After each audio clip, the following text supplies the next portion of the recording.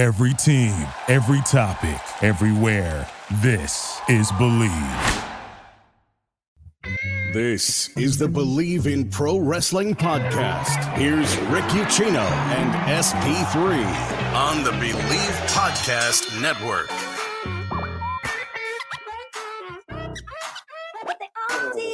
Oh, a good Thursday morning to you and happy Cinco de Mayo. May your days be filled with sombreros and margaritas. I know mine will. Taco salad for lunch, tacos for dinner. Gonna do it up right in the Ucchino household. SP3 back on the grind, back on the bump here on the Believe in Pro Wrestling podcast. How you doing today, good sir? I'm doing well. I'm here after a pretty solid episode of Dynamite. Not the best one I've seen, but I saw improvement in places I've been screaming for improvement on in multiple different places. So it's glad to see that.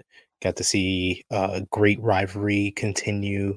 Got to see my girl Thunder Rosa set up her match for Double or Nothing. So it was a good night for AEW. Yeah, this is one of those nights where it was kind of, as Dutch Mantel would say, a little bit of a maintenance show, right? Like they were just setting things up along for, for the future. We did get to see some big men bumping meat tonight, or last night, with Wardlow against William Morrissey. It was nice to see Big Cass back in the ring, even though the fans, at least half of the arena, were asking for Enzo to be there as well. I thought his reaction to the crowd was fantastic, playing up that big heel role that he does. Cass is one of these guys that, you know his story and you see where he is now in life and you're rooting for his success. So it was good to see him on AEW last night, but it does appear that we are getting MJF and Wardlow at some point, presumably at Double or Nothing. MJF, though, says it's going to be under his terms, under his stipulations, and we'll find out next week in Long Island during a contract signing, because those things always go according to plan. We'll dive into those here today, what they could possibly be. Also, little nugget for you if you missed it, this bad boy was unveiled last night. The Owen Hart Foundation men's tournament bracket is out, and I know a lot of people are going to be looking at that bottom left, Samoa Joe versus Joker. Intriguing, but man, the three matches that we definitely know, I mean, holy shit balls. Starting off with Jeff Hardy and Darby Allin next week on Dynamite. So that's something we got to dive into in its entirety. And the man who played Fred and Scooby-Doo is going to be starting up a wrestling promotion in about 18 months. We're going to dive into that as well today. But first things first, got to thank our partners over at BetOnline, the continued #1 source for all of your betting needs and sports info. Find all the latest sports developments, including updated odds on the NBA and NHL playoffs, Major League Baseball, fights, even next season's NFL futures. Hey, SP3, did you know John Harbaugh was in the arena last night? They only showed him about 18 times. Don't forget this weekend as the Run to the Roses is on at the Kentucky Derby. BetOnline, your continued source for all your sports wagering needs, including live betting and your favorite Vegas, casino, and poker games. Super easy to get started. Head on over to the website today. Use your mobile device to join and use our promo code BELIEVE to receive your 50% welcome bonus. I said 50% welcome bonus, BLEAV, on your first deposit. BetOnline, where the game starts. And SP3, we will start with the main event last night. Always nice to see the ladies get the bright spotlight. Main event, Undisputed, Ring of Honor Women's Championship on the line. They made a great presentation for Deonna Purrazzo, but in the end, it was Mercedes Martinez winning with the Dragon Sleeper. I was a little bit surprised by this. What about you? Speechless.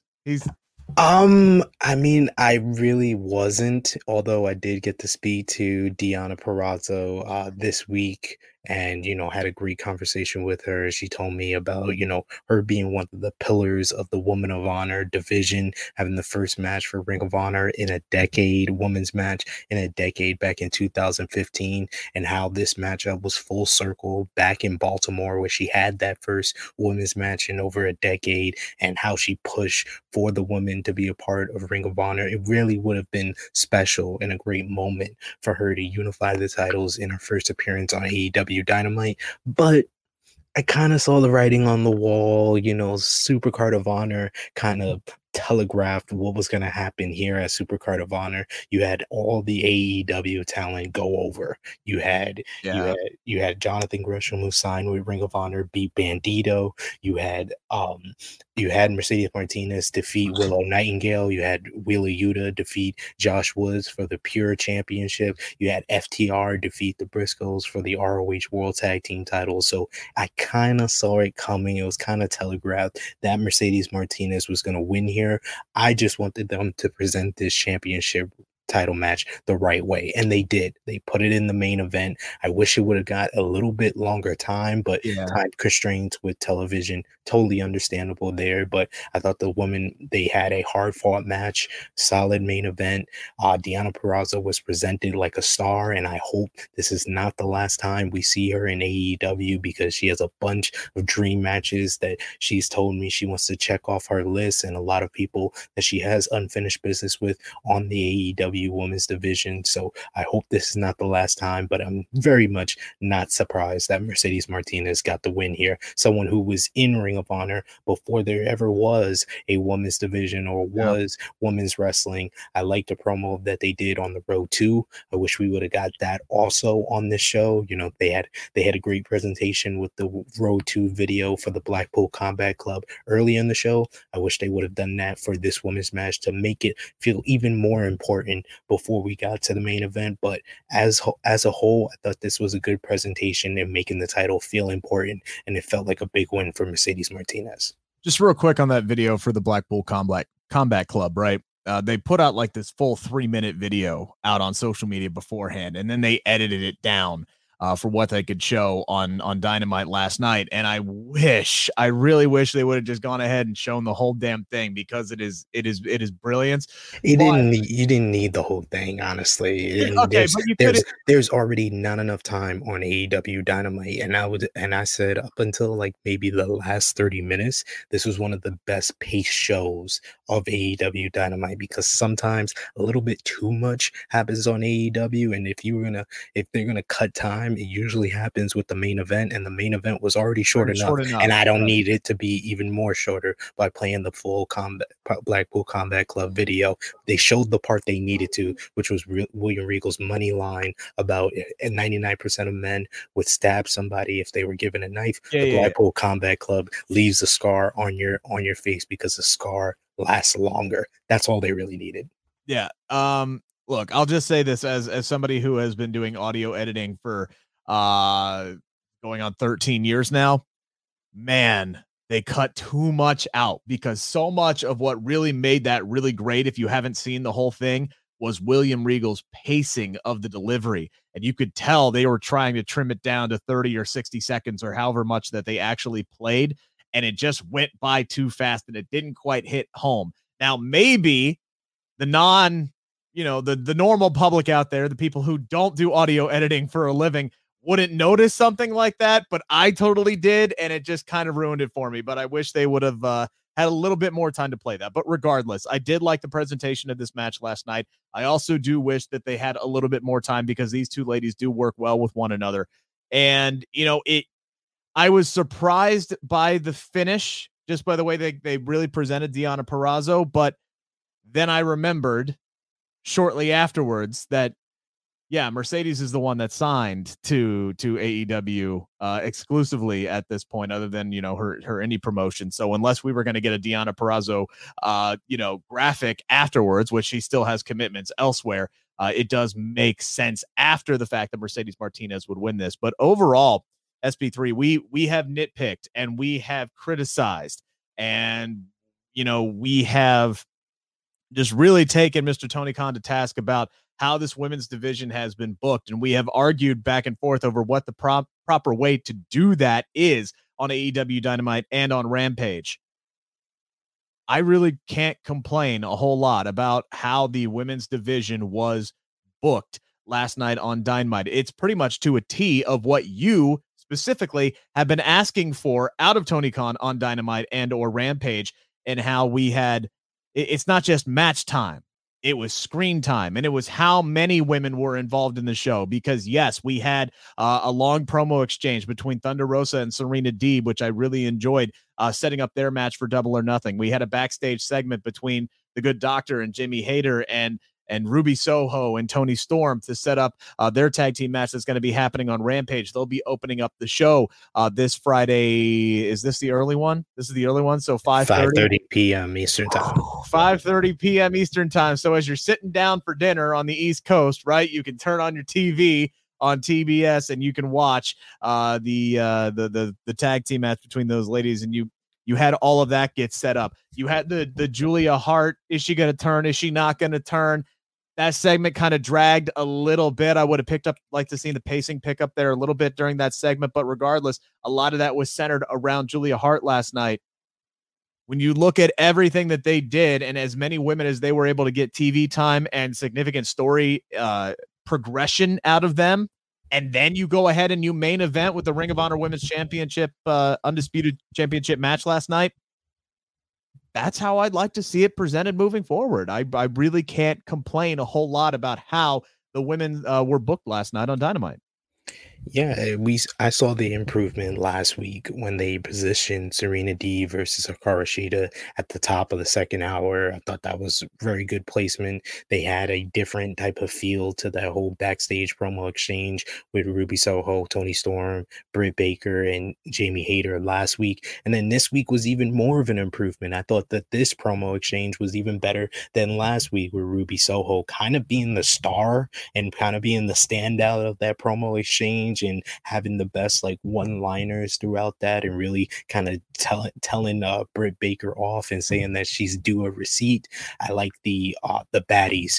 The baddies is the only stable that is competing with the Blackpool Combat Club for my favorite stable in professional wrestling right now, because they just come off so smooth, it's so natural. Their chemistry is on point. Like you said, the Julia Hart stuff. I wish Julia Hart would have just turned and joined the House of Black. She should have just hit Griff Garrison right on the knee with the steel chair. The problem just got it done. I was actually rooting for her not to swing that chair because she was holding it backward, and I'm like, I don't care. That would have been even better. Show her evilness. But I love how it was laid out. I was intrigued at the end of it. I just wish she would have turned heel and swung the chair. And then the promo exchange between Serena Deeb and Thunder Rosa, I was very happy for that. They gave Thunder Rosa time to set it up with her own promo exchange, talking about, the one competitor before she was La Mera, before she was Thunder Rosa, the one competitor that she always looked up to and was inspired by, is the number one contender now, and bringing out Serena Deeb. I thought Serena Deeb presented herself very well, talking about she's the best female wrestler in the world, and she needs to go to prove that. And it sets up Double or Nothing, the match that I wanted to see, that I've been calling ever since Thunder Rosa became the AEW Women's World Champion. And then the main event was presented well. I thought, like, the only thing I said I would nitpick is that they showed a little portion of the video package that they showed on the road to with these two ladies to set up the main event. But other than that, I thought the women's division was an upgrade over most weeks for AEW. So Tony Khan slowly but surely is improving the women's division. I just hope that this is not a 2-week one-off and we're back to how it was, a few weeks ago or a month ago. I hope that this is a continued progression of how the women are going to be used. The timing of this lines up, right? And there was some in that exchange between Serena Deeb and Thunder Rosa last night. They were talking about making AEW women's division the best women's division in all of professional wrestling. Do you think that those Becky Lynch comments had anything to do with the improvements that we've seen over the last couple of weeks? No, because that's how Thunder Rosa's been talking since she got the title, really, and in regular interviews, in promos that she's done on TV. You and the rest of the Becky Lynch fans ain't gonna get me to give Becky Lynch credit for any of I'm this not. because I don't care. Look, I'm not throwing that out there like that. Like, I would ask that question if I wasn't a Becky Lynch homer, because we have. But you are, so it doesn't matter if you hypothetically weren't. You are. So I'm not going to give Becky Lynch credit for this. I just want Tony Khan to continue on this path. He just needs to go down this path and continue to use the women the right way, and there will be no complaints. And Becky Lynch's comments will look even more ridiculous than it already was. I'm not looking for credit, SP3. I am just simply wondering, because we have seen Tony Khan take any kind of criticism whatsoever in the past and then try to ram it down people's throats. I'm wondering, as like what you said, you wanted this to continue. I'm just curious if this is kind of like an immediate response, and then let's say after Double or Nothing, after we get this great women's title match, maybe there's more than one women's match on this card, if things aren't going to go back to the way they were. That's all I'm trying to get at. I don't really care for Becky Lynch's comments because, like I said, she talked out of two sides of her mouth. She said, "Oh, they're not as good as me." But my best friend Ruby Soho, who got fired from WWE, so I'm basically saying she's not good enough. She's over there. I want her to be champion, but she's still not good enough. So it was just, yeah. Becky can talk in character and play by the Vince McMahon playbook all she wants. I'm totally not even acknowledging that. I just want Tony to continue using the women.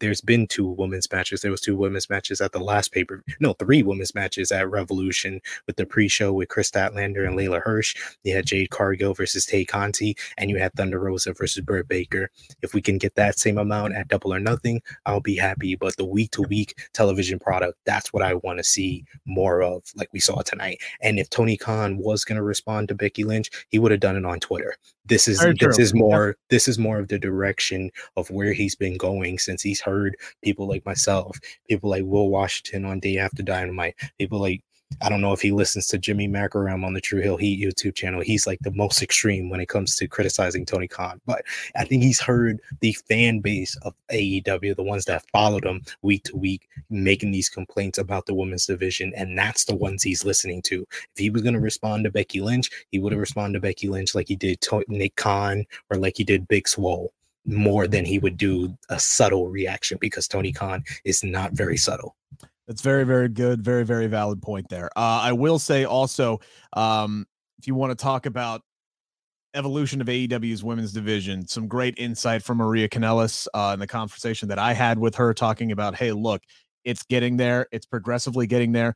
But this is also still a startup, and they're still learning how to do everything all at the same time. And they're doing a lot of really good things. And it's kind of calling for patience. I thought her answer on that was really good. That interview is still up on the Believe in Pro Wrestling podcast YouTube channel, and anywhere podcasts are available, by the way, our radio app, Spotify, wherever you are listening to us or watching us right now. We really, really appreciate you guys. And we want to thank you, by the way, right, guys? We want to thank you. So if you're out on the West Coast, if you're in Las Vegas, if you are within driving distance of Las Vegas, or if you're planning on going there sometime around, July 2nd, why don't you check out Money in the Bank on us? On us. We are giving away 2 free tickets to Money in the Bank July the 2nd. You will see this on my Twitter, at Rick Ucchino. It is the pinned tweet. First thing you have to do to register is retweet that. And then it's very simple. Subscribe and follow the host. It's all you got to do. It's up there right now. So make sure to go out there and check that out. Also, coming up this Friday on the Believe in Pro Wrestling podcast YouTube channel will be the BAM! WrestleMania Backlash Prediction Show with Sean Rossap of Fightful Select. It's finally happening. The unofficial executive producer, SP3, of this show will be joining us. He gives us so much great content to talk about because he breaks, 90% of the wrestling news out there. And this sets up a very intriguing matchup of does SRS believe he can beat Sid in Trivia Challenge? You're looking forward to this one. You two have thrown down before in the past. I mean, I ended his reign of terror on Quizomania because, you know, at least one black person has to end one reign of terror since Booker T let us down at WrestleMania 19. But I'm not looking forward to your trivia challenge where you try to screw me over each and every time. Yeah, I do that. It's going to be interesting. We'll see what I can come up with this time around. You're 2-2. You beat Renee Paquette, man. You're on a 2-game winning streak. Even with me trying to screw you over. I think you got a shot. I genuinely think about it this way, by the way. You have never been trailing heading into the final question. You have never been trailing heading into the final question. You should be proud of that. You should absolutely be proud of that. It's time to answer the 5 count on the Believe Podcast Network. So often I will go to my lovely Twitter followers and those that I follow up on Twitter, you know, during these wrestling shows to try and come up with intriguing questions, topics of conversation. And I definitely saw 2 separate conversations happening about 2 stars on AEW Dynamite last night. One being Wardlow, who is massively over, and one being Thunder Rosa, who is also massively over, both doing incredible work right now. And the conversations about both of them were, man, how could WWE pass on Wardlow? Or, man, I can't believe that Thunder Rosa, they wanted her to be a freaking referee in WWE. Don't do the WWE and AEW questions very, very often here on this show, but I decided to wake up today and choose violence, SP3. So, number 1 here on the 5 count, if WWE could have a do-over. Remember, they had Wardlow in for a tryout. He told Chris Van Vliet that he crushed that tryout, smashed it with flying colors, and they said, "No, we don't want you, kid." And then they had Thunder Rosa in the building and said, "We don't want you to be a wrestler. We want you to be a referee."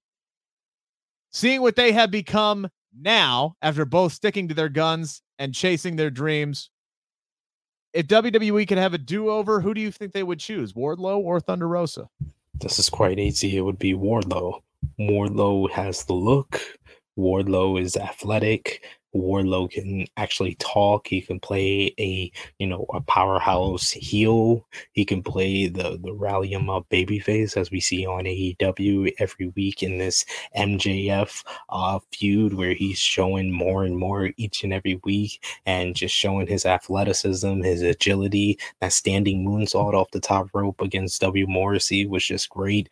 Yeah. And yeah, it would be definitely Wardlow because I don't love Thunder Rosa and don't think that she's a can't miss star, but this company had a can't miss star and they chose to tell her to dress like Mandy Rose and then wanted her to be a trainer. So I don't think they would change much when it comes to Thunder Rosa. I think Thunder Rosa, they would look at her and be like, hey, we want you to wear booty butt cheek shorts, or we want you to still be a referee, or no, don't be a referee, train our women. They had Serena Deeb there for a good 5-6 years and she was just training and helping out, the stars like Bailey and Ty Conti over there in the performance center instead of her being an actual wrestler and proving herself to be one of the best female technical wrestlers out there like she's doing on AEW. They had Tay Conti there for 5 years where she looked like she wasn't improving, and then she goes to AEW and works with Dustin Rhodes, and now she's one of the big prospects for AEW. So when you have all these examples of women who they just totally missed on, and when you hear the stories of how they're treating the women now, it doesn't bode well for Thunder Rosa, and it doesn't bode well for WWE thinking that they can get a do-over with her. With Wardlow, they can, and I know that would be the person they would choose. Yeah. For me, it's also Wardlow, but that being said, you do look at WWE. Somebody else that they had in-house at one point was Dr. Britt Baker. And when her contract was up with AEW, there were obviously the rumors that they would have loved to have brought her over because, she at one point was like the top star in AEW, one of the top draws that they had. And so obviously there was interest in bringing over Dr. Britt Baker, which would have been another do-over type situation. So they could have looked at somebody like Thunder Rosa and gone, yeah, okay, we screwed up on that. Obviously we see the value now. We see how popular you are.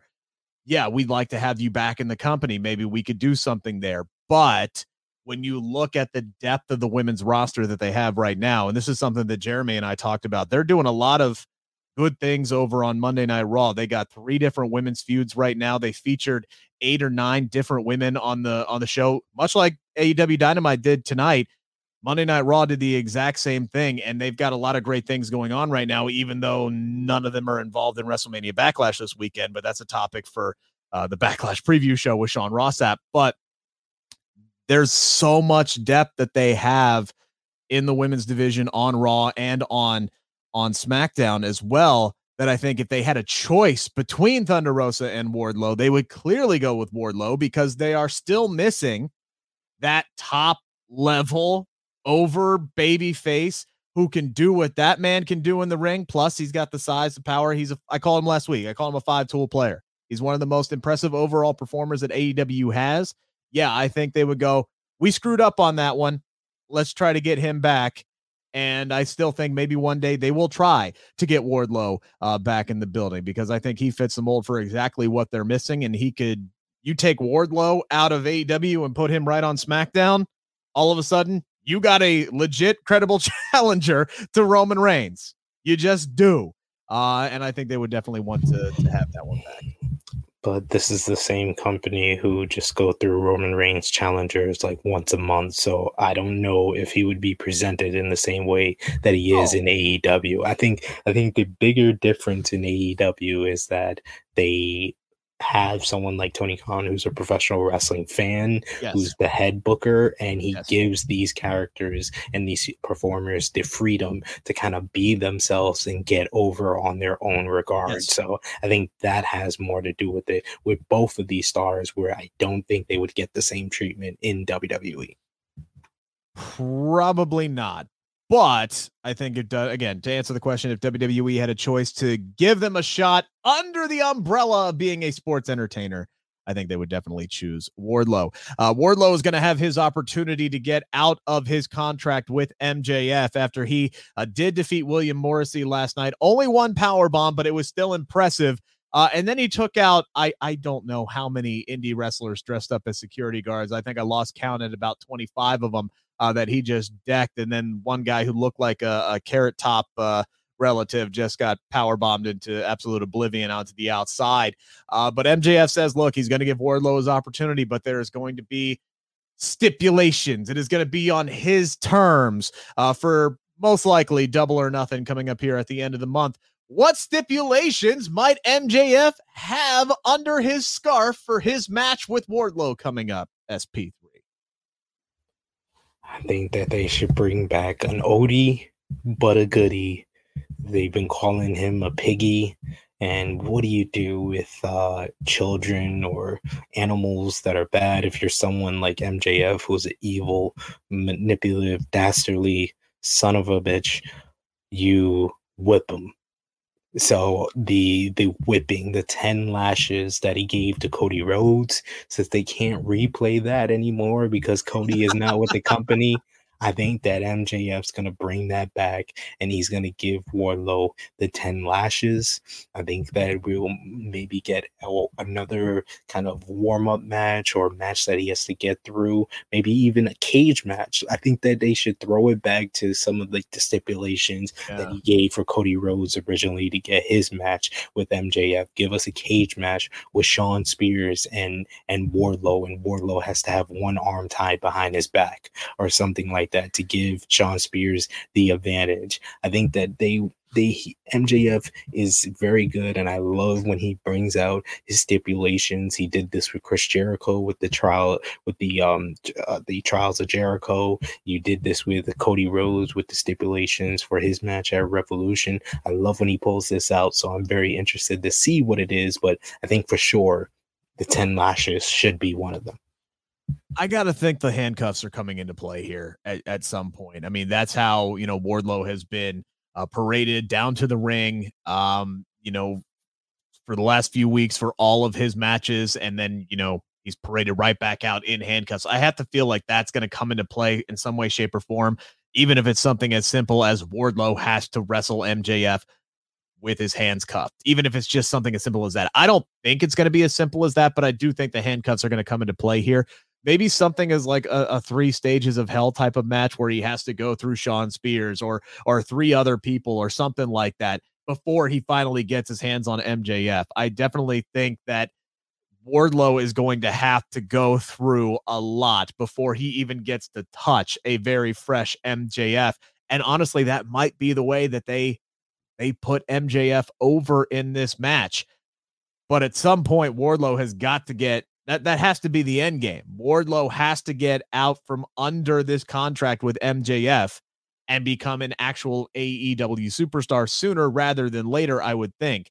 So I would like to see Wardlow win this match, but it is going to be very interesting to see what MJF comes up with in this contract signing next week in Long Island. Also going to be very interested, as over as Wardlow is right now, how the crowd's going to react next week in Long Island, because MJF got a hero's welcome and CM Punk got to be the heel for one night in Long Island, and he just shit on the island. How many Islanders references are we going to get? Are they still bad? I don't even know. Do they turn it around? Are they in the playoffs? I ain't sure. Go to Bet Online if you want to bet on them if they're still playing, I guess. But speaking of CM Punk, he wasn't there last night, but Hangman Adam Page was.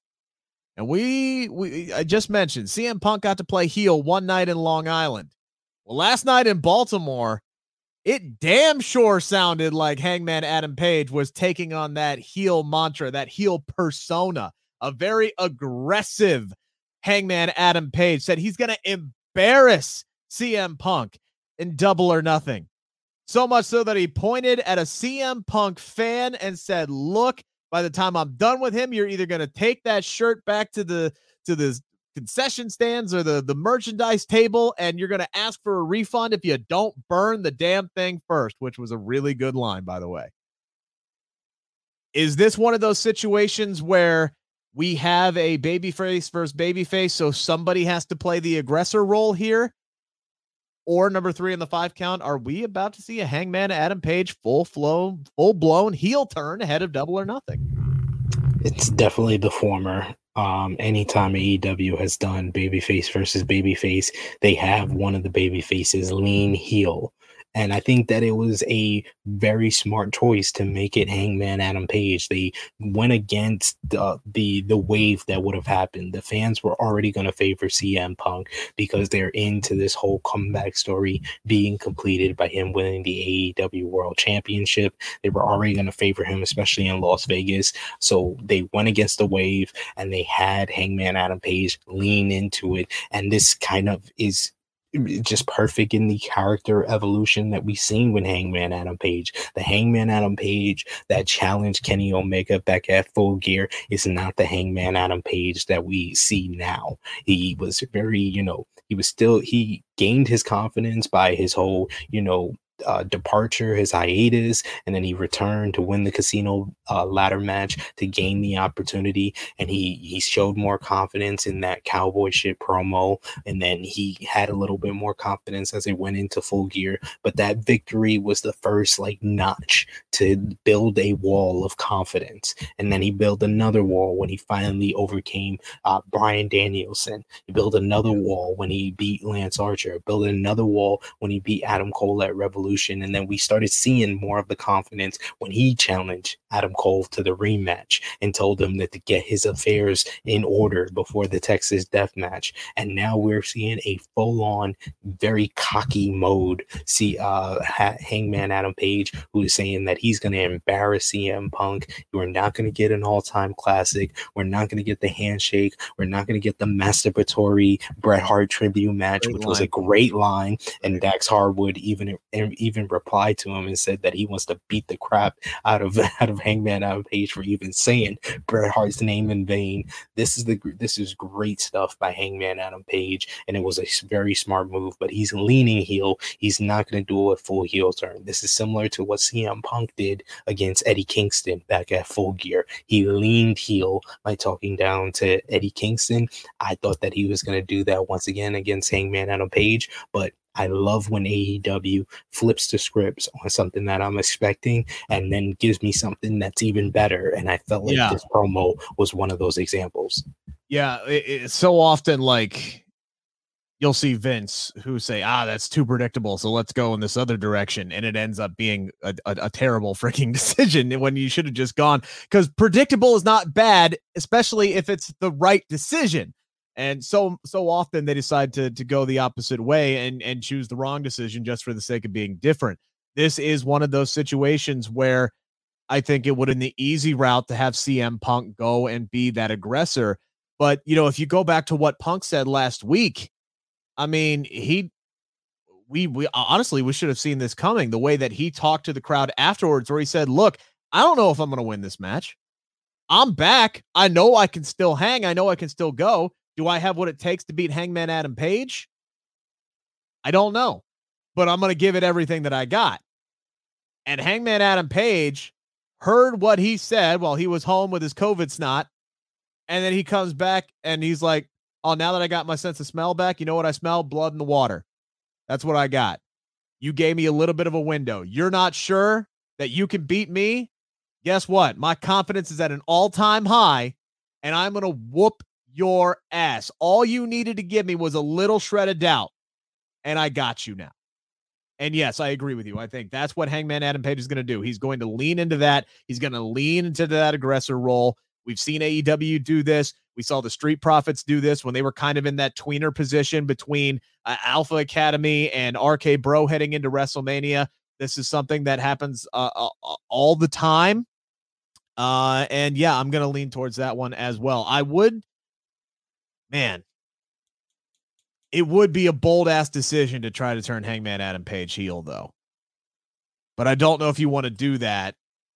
I mean, he still is one of your most over people, but it would be a bold decision for sure to try it.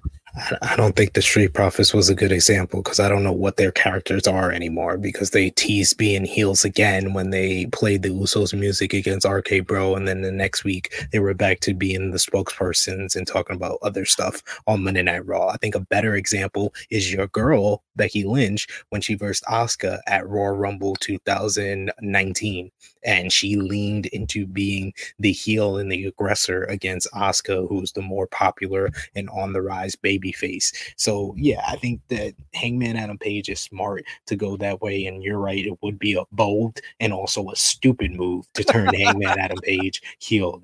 You just have him lean heel, and then coming out of this, maybe you can go in that direction if you feel like there's a lot on the babyface side and you want to go in a different direction with the character. But I think that he still has a lot of fire, and the fans are still behind him in a way that he can continue being a babyface coming out of that. And I'm begging, hoping, and praying WWE gives Roddy Strong his release papers that he's been requesting, so we can get a reformed Undisputed Elite of Roddy Strong, Adam Cole, and Red Dragon. They turn on the Young Bucks, lay out the Young Bucks. The Young Bucks come back with a returning Kenny Omega, and they need one more member to go against the Undisputed Elite, and they rejoin with Hangman Adam Page, so we can have OG Elite versus Undisputed Elite in Blood and Guts this summer. I'm hoping and praying for that. I don't know if it's going to happen, but I'm going to hold out hope until Roddy gets his release papers. Yeah, I mean, this is something that Jeremy and I talked about on the show, like, while you were gone on Monday, because that's the news broke that, Roddy had requested his release. And it's like, they don't have any justification for hanging on to the man, right? Like none whatsoever. You could sit here and say, oh, well, we have creative plans for him. I'm like, okay, but you had creative plans for Dexter Lumis and Malcolm Bivens and Persia Pirotta, who have been heavily featured on your show for the last several weeks, and you cut them with no problems. Dave Meltzer says more NXT cuts are on the way. I'd rather you let go somebody like a Roddy Strong who doesn't want to be there than cut somebody who does want to be there. So I do hope that Roderick Strong does get his walking papers, because yes, I also want to see exactly what you laid out actually play out. As far as Hangman turning heel now, I think the fans are gonna dictate this. I would not be surprised if Tony Khan has his options open. And if the fans decide that they are going to fully turn on Hangman Page at the end of this program with CM Punk, you leave that door out open, and you can see where you can go from there. A lot of options here. We showed you the bracket earlier. A lot of options for the Owen Hart Memorial Men's bracket, which is open here. We got Ray Fenix and Kyle O'Reilly in the first round. We get Jeff Hardy and Darby Allin next week. Adam Cole and Dax Harwood, right? And then the really intriguing Samoa Joe versus Claudio. Samoa Joe versus pick anybody. Literally could be somebody in the company. It could be somebody not within the company. That's an intriguing matchup because if you do bring in somebody like a Claudio to face, by the way, that's Cesaro for those of you who don't know. But if you bring somebody like that in SP3, man, I don't know how you book that damn thing unless you're having, Jay Lethal cost Samoa Joe the matchup. I definitely see some shenanigans here, but lots of intrigue, like I said, in this bracket. Who you got? There's a lot of different ways they could go here. I was really hoping for an Adam Cole versus Darby Allin finals, but they're on the same side of the bracket. So I'm going to go with my original thought, which was the two biggest names in this tournament going at each other. So I'll go with Samoa Joe versus Adam Cole. And AEW gives us the match that WWE didn't pull the trigger on when Samoa Joe returned to wrestling at TakeOver 36. They went with Samoa Joe versus Karrion Kross, while Adam Cole versus Kyle O'Reilly. So I think they're going to give us that matchup, and we get Samoa Joe versus Adam Cole. And Adam Cole wins the whole Owen Hart men's tournament. That's what I think we're going to get. But I can't wait for Adam Cole versus Darby Allin. Can't wait for next week with Jeff Hardy and Darby Allin. That's going to be a banger. Ray Phoenix versus Kyle O'Reilly is very interesting. I think they can go either way on that one. But I think Kyle O'Reilly will probably win that one. And I think the Joker will be someone connected to the Hart family. And I'm going to go with Davey Boy Smith Jr. coming in for a one-off to verse Samoa Joe and probably losing to Samoa Joe. Yeah, that would be cool. That's actually a really good call about that. I mean, I know the match, like I want to see Ray Fenix versus Darby Allin, but I don't think either one of them make it to the finals. Man, Darby Allin versus Jeff Hardy. I mean, these are hard, right? Like I don't know who progresses out of that one. Maybe Darby and goes one-on-one with Adam Cole, but there's also part of me that wants to see that Dax Harwood Cinderella run to the finals, right? But him facing Adam Cole, who is the overwhelming favorite in this, I don't see that very likely at all. I would root for the hell for him to come out, not only make the Cinderella run, but win the damn thing. A Kyle O'Reilly, Adam Cole final, honestly, really intrigues me as well in this. I do think it's going to come down to Samoa Joe and Adam Cole. I'm going to go in the opposite direction, though. I think Samoa Joe wins this. I think Samoa Joe will take this Owen Hart tournament. I think he has been booked very well since he has come back. He is back to being this unstoppable badass. Do you know how much badassery is required to look threatening in a polo SP3? Do you know how much the level of sheer badassery it takes to be intimidating wearing a golf shirt? Samoa Joe just pulls it off, man. Man, it's tough, but unless there's some shenanigans that causes Samoa Joe to get counted out or disqualified or some BS that AEW typically does not do, I'm going to go with Samoa Joe in this one. But yeah, probably I think we're same on the finals. It's Adam Cole, it's Samoa Joe. Although there's a great story, like I said, you could tell with O'Reilly and Adam Cole, but it'd be interesting how they would get there. Speaking of interesting, Freddie Prinze Jr. made some headlines today. If you're wondering why we're talking about Fred from Scooby-Doo or Ray from I Still Know What You Did Last Summer and I Know What You Did Last Summer. Hey, if you're a 90s kid, man, man. She's All That. She's All That. Was he in He's All That? They did a reboot of that, right? No, he wasn't. I don't think so. I didn't watch it. Yeah, I don't know. I didn't watch it yet either. I'm trying. Fever Pitch. That's actually a really good movie. Matthew Lillard was great in that movie as well. If we could get Matthew Lillard involved with these plans, I would be all for that. I'm a big Matthew Lillard guy. But anyway, Jennifer Love Hewitt, that's the one I was trying to think of. I was actually a really much bigger fan of her in all of these Freddie Prinze Jr.'s, but still, I've always liked Freddie Prinze Jr. He's a big wrestling fan. He worked for WWE, if you did not know that. He was in the writer's room. Hell, he was one of the guys who led the charge that got Jeff Hardy his big WWE championship win. He has told that story before on his podcast and in interviews. And he's been hinting at this. He's been talking about it. And today he kind of laid out his plans that he is set to start his own wrestling promotion within the next 18 months.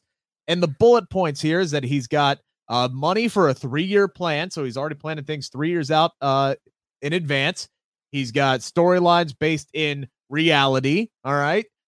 Men and women are going to be given equal time on this. I know there's a lot of people who love that.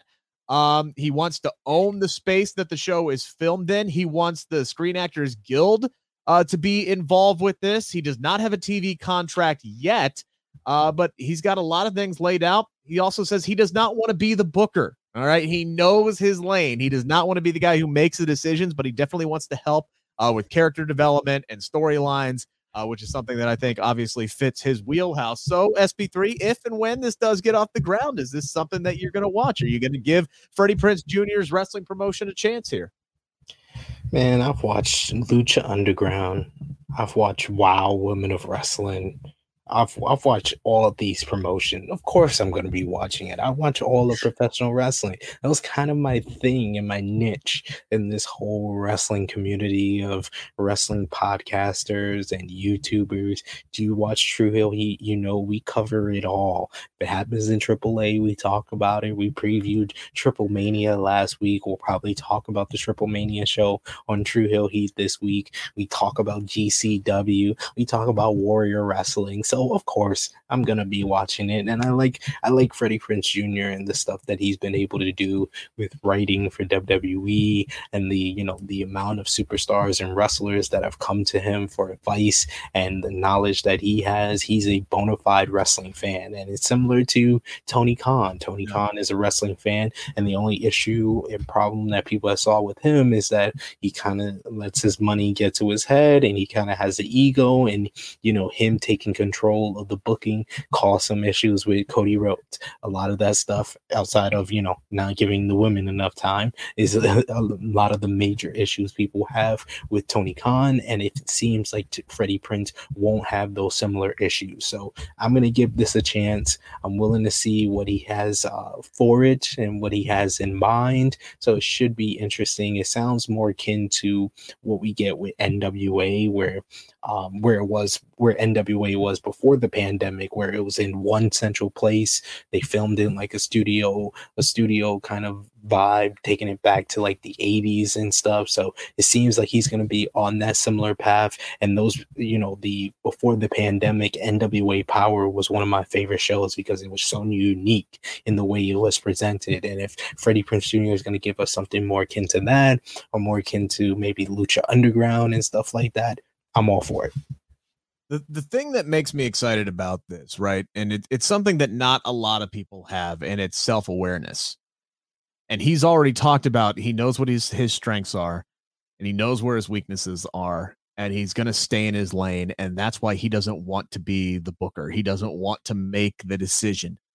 You know what he sounds like? He sounds like a good owner, because a good owner, whether it's of a baseball team or a football team, they don't get in the way of the decisions. They don't act like they're the smartest person in the room. They come in there, they hire baseball or football or wrestling people, and then trust those people to make the proper decisions that they have been hired to make. So he will put the best people, and he's obviously connected, worked for years with WWE. He's ingrained into the wrestling scene. He is somebody that is respected. And here's the other thing.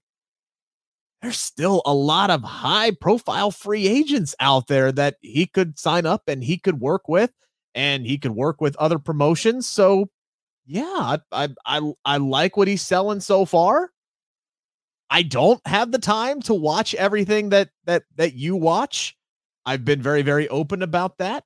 I try to catch as much as I can. So you really got to kind of grab me if you want me to be able to watch it, because my bills are paid by me covering WWE and AEW for the most part. That's where I got to hang my hat, because this is not my full-time gig. I still have a 40 to 50 hour work job, normal BS. That's not covering professional wrestling. So I only have so much time. But Freddie Prinze Jr. might just be able to suck me in and give a little bit more of my time to watch this. I like what I'm hearing. Maybe I'll ask this question again in 18 months when this thing is actually kicking off the ground. And real quick, because I know everybody was talking about it, we got one for the road. Sean Rossap, who again will be with us this Friday at 7 a.m. for our big WrestleMania Backlash preview show and prediction show. All that huge 6-match card that we're going to break down might set a record for the shortest prediction show that we've ever had. He came out with a report yesterday that already, before the first show has even aired, I believe it's coming up this fall, you brought up, wow, Tessa Blanchard, who was the anchor, for good and worse terms, of WoW, right? I think that's the best way. She was one of the cornerstones. She was like the big marquee star. Remember that big nuclear shirt that they put out? This was supposed to be her comeback. This was supposed to be her they chose her as her reclamation project, right? Like, this was supposed to put her back on good footing after she was on top of the world with Impact Wrestling as the Impact World Champion. And then some shit came out, and we all know what that shit was. And I'm sure SP3 has plenty that he has said it could still say about it. Apparently, she's already had a falling out with the company, and many believe that she is no longer there before the first episode even airs. Apparently, some stuff went down in promo class where she really laid into some people. Disrespectful things were said backstage. Just a lot of things that aren't that hard to believe. And, I think people see the talent of Tessa Blanchard and go, this is a damn shame. But at the same time, when you're constantly making your bed, you got to lie in it. And this kind of feels like the end of the line for her if this report from Sean Rossap is true on this one. And he usually don't miss. I mean, this is one of the most unsurprising reports of the year for me because, this is the best news possible, though, for WoW. Because I want to give women of wrestling, any promotion that is fully devoted to women's wrestling, yes, I want to give them a chance. And you got someone like Jeannie Buss, who I've always been a fan of. I'm a lifetime Lakers fan. I've been watching Winning Time, seeing her beginnings with the Laker organization, and she's associated with WoW Women of Wrestling. And I always want to support anything that my Laker family is involved in. You got AJ Lee making AJ Mendez making her return to professional wrestling in a kind of a managerial executive producer type of way. I always want to give her a chance because she's one of my all-time favorites as well. But then you had Tessa Blanchard, and it was just like, no, not going to give y'all a chance because y'all brought off the nuclear shirt. Y'all are trying to take advantage of all the real heat that she has for her bad attitude, the disrespectful things she said to La Rosa Negra back in a couple of years back that came out before she won the Impact World Championship, the way she treated Impact, who was willing to work with her, just wanted her to do a couple of promos and send it from Mexico to them to promote a world title match, but she couldn't even be bothered to do that type of stuff. So she's burned her bridge with Impact Wrestling. She's so nuclear heat that AEW doesn't want to give her a try, despite some small section of fans who want to cheer her name at certain events and whatnot. She's burned her bridge with WWE with her attitude during the first Mae Young Classic or falling out with Ricochet when they went out. So she's burned her bridges with 3 of the big promotions in the United States. Of course, the whole incident with La Rosa Negra happened in Japan, so she's probably burned her bridge with Stardom. She's burned the bridge with AAA, I heard, as well. So it's just like, what are you gonna do? What do you better hope you haven't burned a bridge with Freddie Prinze Jr. and that Freddie Prinze Jr. is gonna give you an opportunity, because Tessa Blanchard, I just hope that she finds God, that she can accept the fact that she's made some mistakes in her wrestling career, and she could take responsibility and accountability for her actions and the way she's burned the bridge with so many different people and organizations. And maybe people will be willing to give her a fourth or fifth chance, because this is not even a second or third chance at this point. It's a fourth or fifth chance at this point, but I don't see it happening. Some people are just not good people, and everything that we've heard about Tessa kind of says that she's in that bracket. I always root for people to be the best versions of themselves, and I'd like to sit here and say, like, she's still young, and she's 26.